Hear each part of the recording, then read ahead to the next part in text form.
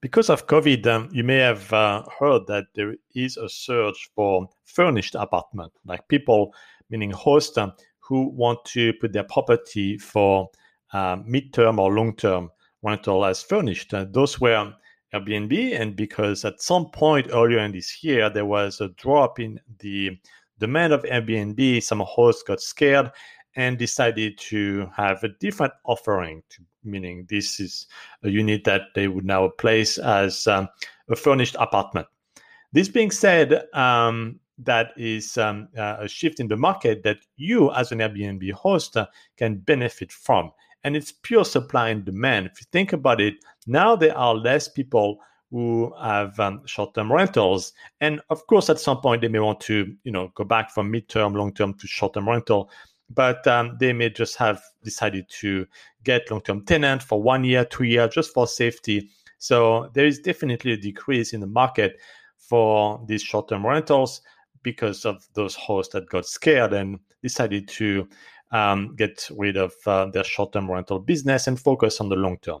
And it's also another reason that those hosts got pissed off by Airbnb when Airbnb overwrote the cancellation policy because of COVID and decided to refund all the guests and give zero to the host.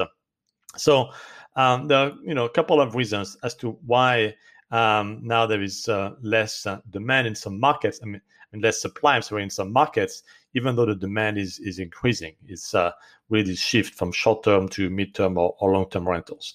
So if you stay the course, I really think that not only there is light at the end of the tunnel, but you're going to be in a position to have even more of a unique offering because the demand is going to be stronger, the supply is fewer. Some hosts even sold their place.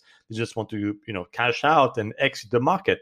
And the same happens in the stock market. When people get scared, some people just sell right away, even though that's the worst thing that you want to do. It's just emotions.